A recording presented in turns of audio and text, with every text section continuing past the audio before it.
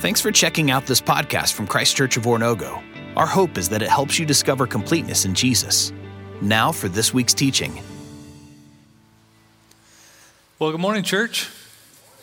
My name is Elijah Daly. I get to be one of the ministers here on staff. And today we are wrapping up our series in Godly Wisdom for Godly Living. And we've been looking at really just some practical ways we can integrate the wisdom of God into our everyday life with things like pretty much all of us need more practical wisdom for. Things like friendships and wealth and suffering. And today we're talking about joy. And there's several reasons I wanted to talk about joy, but there's three main reasons. And the first one is simply this. I just wanted to put a little bit more pep in our step. You know what I mean? I'm going to finish off this series well. I just want to see some smiles on those faces. So hopefully by the end of today, you're going to walk out of here feeling good. You know what I mean? We'll see. No promises, but hopefully that's true.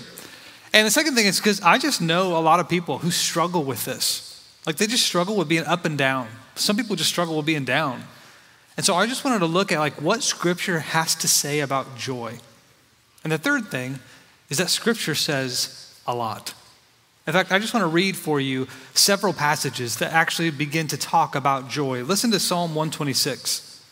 When the Lord restored the fortunes of Zion, we were like those who dreamed. Our mouths were filled with laughter, our tongues with songs of joy. Then it was said among the nations, the Lord has done great things for them. The Lord has done great things for us, and we are filled with joy. Psalm 47, clap your hands, all you nations. Shout to God with cries of joy. How awesome is the Lord Most High, the great King over all the earth. He subdued nations under us, peoples under our feet. Psalm 16, you make known to me the path of life. In your presence there is fullness of joy. At your right hand are pleasures forevermore. Proverbs 15:23. A man finds joy in giving an apt reply, and how good is a timely word. Proverbs 21:15. When justice is done, it brings joy to the righteous, but terror to evildoers. Ecclesiastes 2:24. A man can do nothing better than to eat and drink and find satisfaction in his work. This too, I see, is from the hand of God. For without him, who can eat or find enjoyment? Now, I know that was a lot, but you can pretty much see that it is very prevalent. And honestly, this just barely skims the surface of like all the texts that talk about joy. It's everywhere, and it's in different things. Like we see joy in work and in justice and in second chances, in God, in good advice, and in food. Amen? Joy is everywhere. So we are going to study what Scripture says about it. And we're going to ask three questions. What is joy? Why do we need it? How do we get it? What is joy? Why do we need it? How do we get it? That's where we're going. So what is joy? Now, maybe this seems like a silly question because I bet most of us could probably respond to this pretty quickly. We could probably come up with a fairly simple definition of what this is. But I think we need to define our terms. Because the truth is, we probably all assume we mean the same thing when we say joy, but there might be differing distinctions among us. Like I might mean something different than the person sitting next to you. And so we can say an awful lot of things without anything actually being heard. And so what I want to do is look at this definition. Because if there's one thing I know for certain, it is that oftentimes when the terms aren't defined, when we don't have a common language, we can really miss out on the actual dialogue that takes place. Let me give you an example. As a parent, I find this happens daily, especially with my second-born son. I don't know about you, but second-borns, they are crazy. So if you're a second-born, God bless you, you know? Now, here's what you possess. You possess the ability to drive your parents insane, but you also come with that joy. You are like so fun to be around when you're not driving us crazy. So with my second son, Dawson, every day it seems like I'm telling that kid to go to his room and sit on his bed, you know, to think about things. And the truth is I do this for two reasons. One is because like he's got to go sit there and like calm himself down, but then I also need to like calm myself down so I can speak well. So eventually there's one time in particular, I go into his room and I start to have that conversation, you know, Dawson, do you know what you did? You know, do you know that you can't do this and that this is wrong, like it can hurt people? And, you know, trying to help him gather some information. And then at the end of it, I always say, do you understand? And he just kind of looks at me blankly. And I'm like, Dawson, I need you to say yes or no. And he says, yeah, kind of shakes his head, yeah. It's like, you understand? And he just kind of looks at me. And I say, Dawson, I need you to tell me yes or no. And so he says, yeah, I understand. He shakes his head, yes. I'm like, okay, tell me what you understand. I don't know. He doesn't know. And I'm like, what do you mean? I just asked you. You said that you did. You said both times you understood. And then it dawned on me. I'm like, Dawson, do you know what understand means? And he said, no, you didn't know. I just assumed that he did, but he's a 3-year-old kid, so he has no idea what I'm talking about. He just kind of went along with it. He just figured I wanted a yes, and so he gave it to me. He's right. We had to define our terms, you know what I mean? Because ultimately we all probably think a little bit differently about this concept of joy. I could go the whole sermon today talking about joy, and you'd be thinking something different than I did. We walk out of here feeling maybe pretty good, but at the end of the day, did we actually learn anything? And so what I want to get us all on the same page with is not that of my definition of joy, or not necessarily of your definition, or even the person sitting next to you. I want to look at Scripture. I want to see what it says, because it says a lot. But one of the bummers that it doesn't say is it never gives us a definitive definition. There's no dictionary definition here, It doesn't give us a short, concise explanation. And so what we have to do when we look at this concept, we have to take a text and then just say, what is it implying to us about joy? So the first one I want to look at is Proverbs 21:15. It says, when justice is done, it brings joy to the righteous, but terror to evildoers. Now, this is a helpful verse because it's contrasting it with another sort of concept that we are probably familiar with, terror, being afraid, fear. And when you think about the concept of terror or fear, you think, wow, that's an emotion, right? And it's kind of an emotion that's not very pleasant. But you start to see, okay, this is talking about a feeling. It's contrasting, joy is being contrasted with a feeling of fear. And so at some level, at least we can say this, it seems to be a feeling. And if we just took the contrasted aspect of it, we'd maybe think that it was talking about courage or confidence.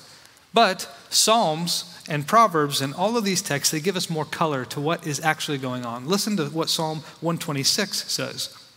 Our mouths were filled with laughter, our tongues with songs of joy. Then it was said among the nations, the Lord has done great things for them. The Lord has done great things for us, and we are filled with joy.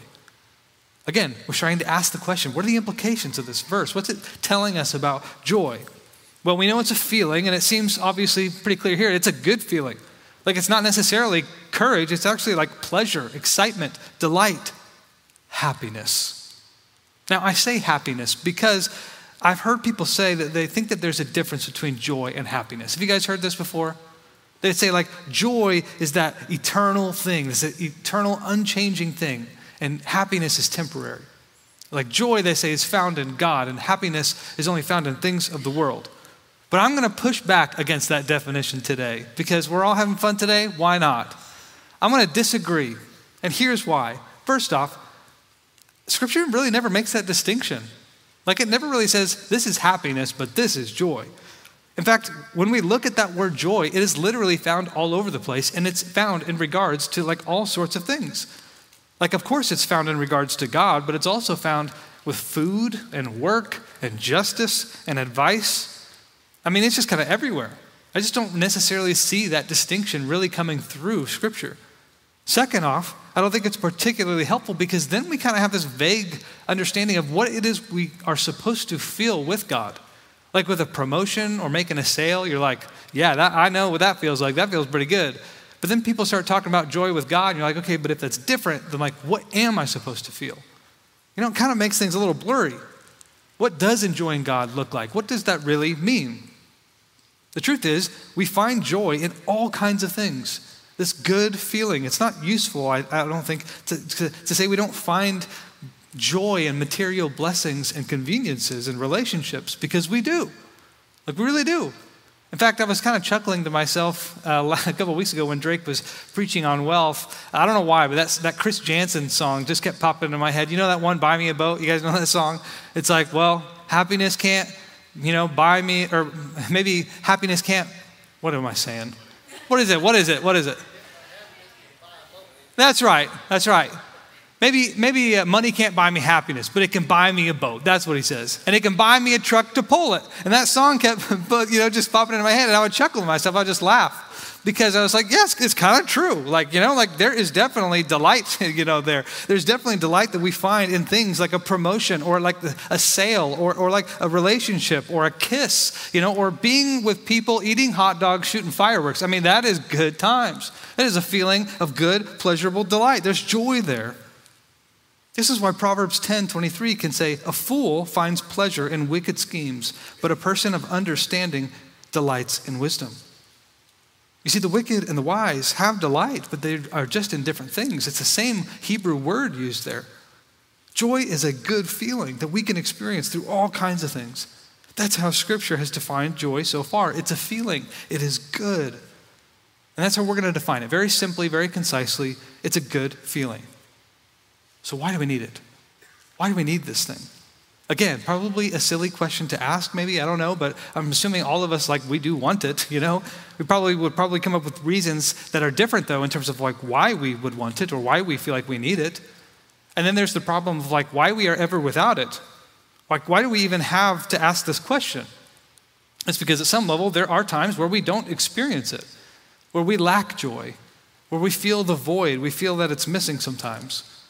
This is what Solomon talked about when he's experiencing all the things, when he recounts all the things he got to indulge in, knowing all the things he possessed in Ecclesiastes 2. He talks about how he had laughter and wine, he had the works of his hands, and he possessed animals and employees and women and gold. And listen to what he says in Ecclesiastes 2:10. I denied myself nothing my eyes desired. I refused my heart no pleasure. My heart took delight in all my labor, and this was the reward for all my toil. Yet when I surveyed all that my hands had done and what I had toiled to achieve, everything was meaningless, a chasing after the wind. Nothing was gained under the sun. You see what he's saying here? He's not saying, well, I found happiness in those things, but not joy. No, he had joy. He talks about his delight, his pleasure in his work, his relationships, his wealth. The problem is that this joy didn't last. He took a step back and he surveyed it all, he looked at it all, and he was sad. Why? It's a pretty stunning thing. Of course we understand if somebody feels like they lack joy because they don't have something they want, like wealth. And we probably even understand if somebody lacks joy because they do have something that they don't want, like suffering. But here, Solomon has everything you could possibly want, health and wealth. He has it all, but he looks back at his life. He takes it into view and he's sad. Why?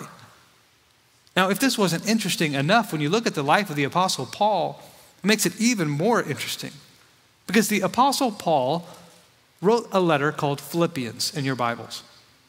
And that letter, one of the dominant themes throughout it is joy. The reason that is so incredible is because he's writing it from a prison cell. This is somebody who has been imprisoned and mocked, and yet he's talking over and over about his joy, that he's rejoicing for them, that he's praying for their joy. He's praying for them. He talks about this joy that he has, that he possesses. Why? How is this possible? Listen to Philippians 1:4. In all my prayers for all of you, I always pray with joy. Philippians 2:17. But even if I'm being poured out like a drink offering on the sacrifice and service coming from your faith, I am glad and rejoice with all of you. So you too should be glad and rejoice with me. This is all over the place, and it makes no sense. Here is a man who has no wealth, no wife, no wine, and he has been beaten and mocked and imprisoned, and yet here he writes, I have joy. How strange that Paul, who has nothing, has joy. Solomon, who has everything, is sad. Why? Perhaps because there's something else about joy, something we have not yet considered.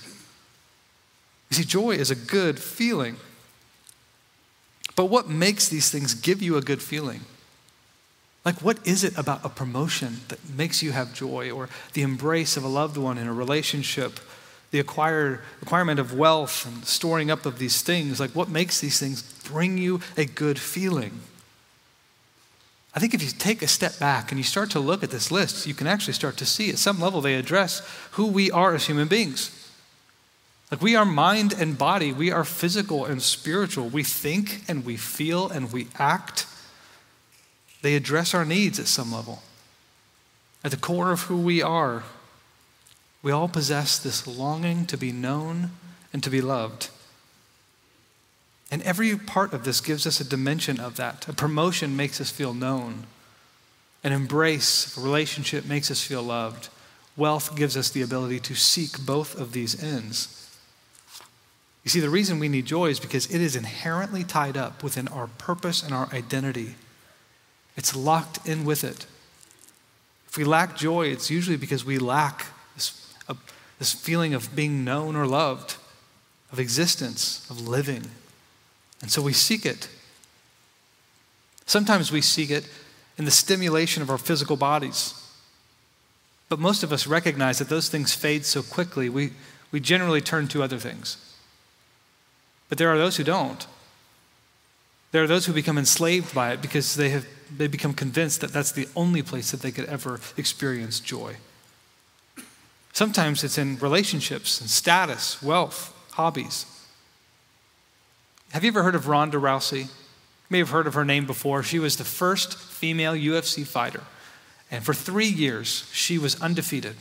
Didn't lose one single match. Until November 15th, 2015, she was knocked out in the second round by a woman named Holly Holm. And as soon as she was sent to the hospital. And she was in an interview with Ellen DeGeneres recounting her experience. Let me read to you what she said. She said, "Honestly, my thought in the medical room, I was sitting in the corner and was like, what am I anymore if I'm not this? Literally sitting there thinking about killing myself.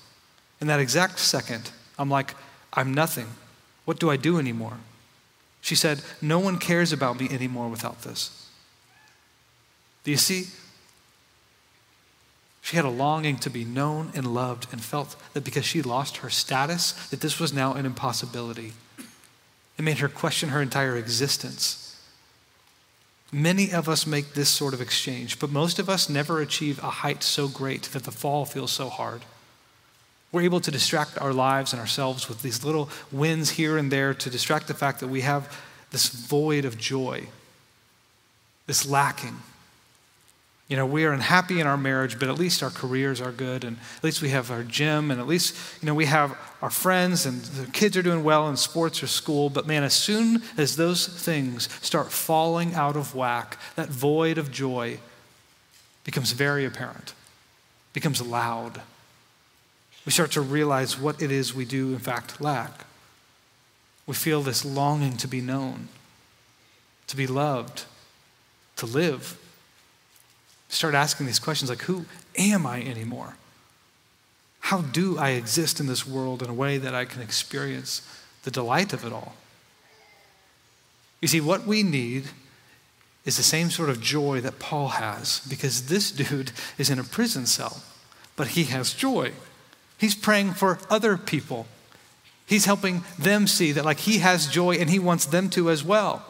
He has literally nothing that is usually associated with pleasure. And he has almost everything usually associated with pain. And yet this dude has delight, joy, a good feeling.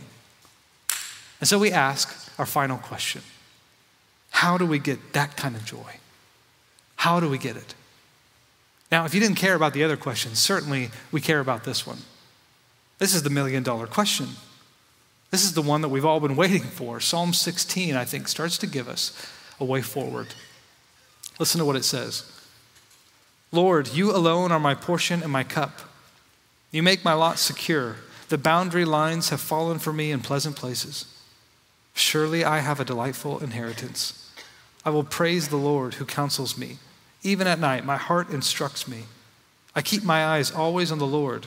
With him at my right hand, I will not be shaken. Therefore, my heart is glad and my tongue rejoices. My body also will rest secure, because you will not abandon me to the realm of the dead, nor will you let your faithful one see decay. You make known to me the path of life. You will fill me with joy in your presence, with eternal pleasures at your right hand." And thank you for Psalm 16, which gives us a step-by-step process on how to have joy. And I hope you saw the first step. The first step is to see the Lord as your ultimate source of joy. This is what the psalmist says. It says, "You alone are my portion and my cup." He is the ultimate source of joy.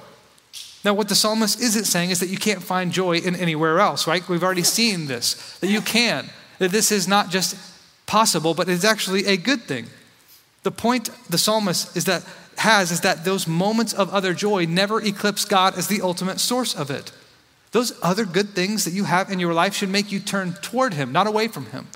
Most of the time, they make us turn away from him, thinking that they can fulfill desires and aspects of our longings that they simply cannot fill. This is what made Paul have joy despite the fact that he lacked material blessings and conveniences. Like, those things are nice, but they are always threatened by space and time and people. They make for good blessings. They are terrible gods.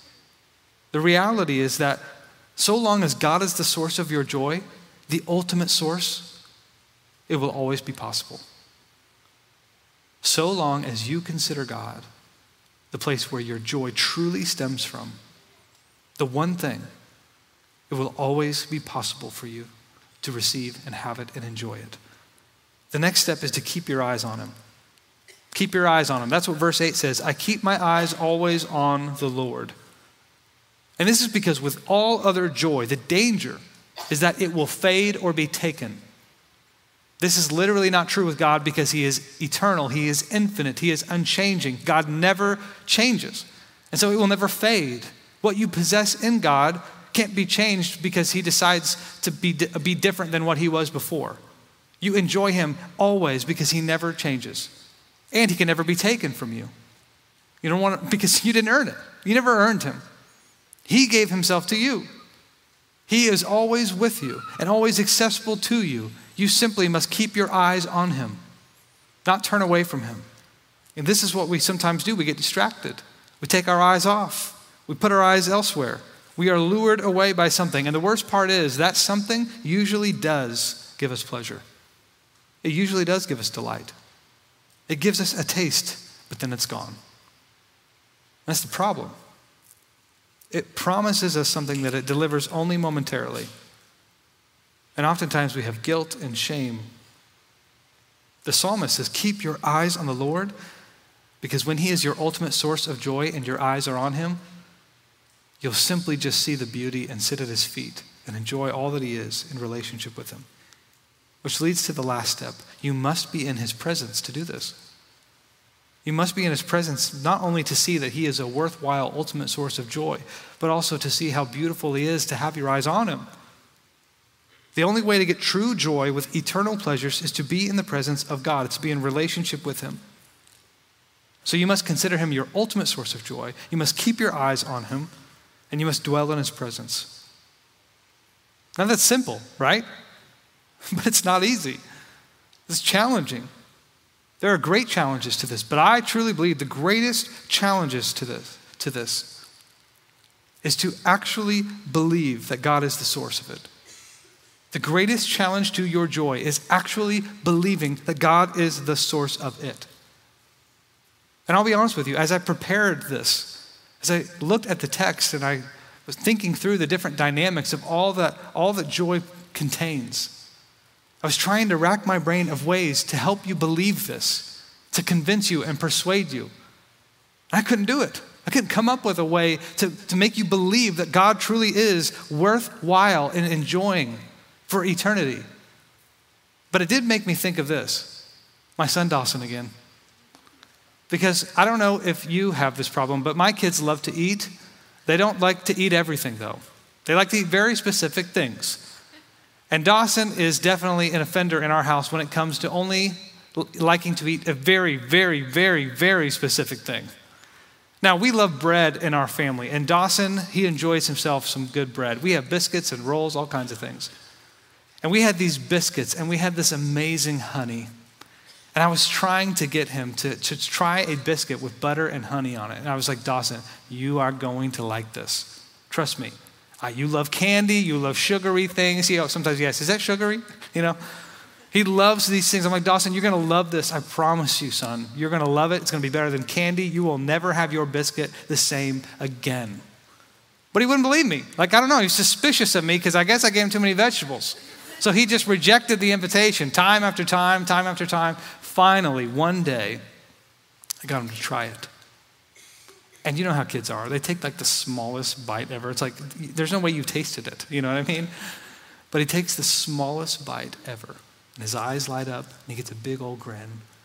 I said, do you like it? He said, yes. He understood that. And he never eats his biscuit the same, always with honey. I can't convince you that God is a worthwhile, ultimate source of joy. But my invitation to you is to taste and see. Because the smallest taste of the gospel is better than a truckload of worldly pleasure, an entire world of pleasures. All you need is a small glimpse, small taste of all that God is. And so I simply offer you this, a glimpse of the gospel, that the God of the universe, who is holy and good, sustainer of all things, he created us for himself, but we abandoned him for ourselves. And we ran, and he saw that we were pursuing a life of lesser joys. He saw that we were on a trajectory of death, that we were tired and unsatisfied. And so he became like one of us. And he knew us in and out, our strengths and our weaknesses, our flaws and our failures. And he loved us. And he exchanged his life for ours. And he took our penalty of sin and death so we could have his blessing of life. And he covered our sin so we could live in his presence. And he offered us a life of eternal joy so we could live in that presence forever instead of just having momentary encounters with it. You see, Jesus invites us to have joy in him, to have our eyes on him, and to live with him in complete assurance that it will never be taken. He is good. And I love the way Tim Keller sums this up. He says, to be loved but not known, it's shallow. To be known but not loved, that's our greatest fear. But to be known and loved, that's what it means to be loved by God. That is why he can only be our ultimate source of joy and nothing else. Because he knows everything and loves us all the same. And all I can do today is present this to you and hopefully entice you to take a taste, to ignite your desire. Because the truth is, so many of us are fighting for, or we are weeping over what we lack. Wealth, a spouse, health, a 401k, a job. But the truth is, when you see him face to face, your biggest regret will not be what you lack, it will be what you did not give. Because he is everything. We were made for him. And he is what we can enjoy forever, starting right now. And I do believe John Piper is right when he says that God is most glorified in us when we are most satisfied in him. So church, taste and see. The Lord is good. Let him alone be your portion. Let all other goods turn you toward him. And today what we want to do is simply give you some time to sit and reflect. Like, what are those other competing joys in your life? The things that you are living for because you have accepted and believed their promise of ultimate joy. What are ways you can get your eyes on the King, discarding those other things, limiting them so that true joy can make all of those other things good, but make God great. Stop and consider, reflect. Take some time. Thanks again for checking out this podcast from Christ Church of Oronogo. We hope that this teaching is helping you discover completeness in Jesus and encourages you to help others do the same. If you're interested in learning more about Christ Church, visit us online at cco.church.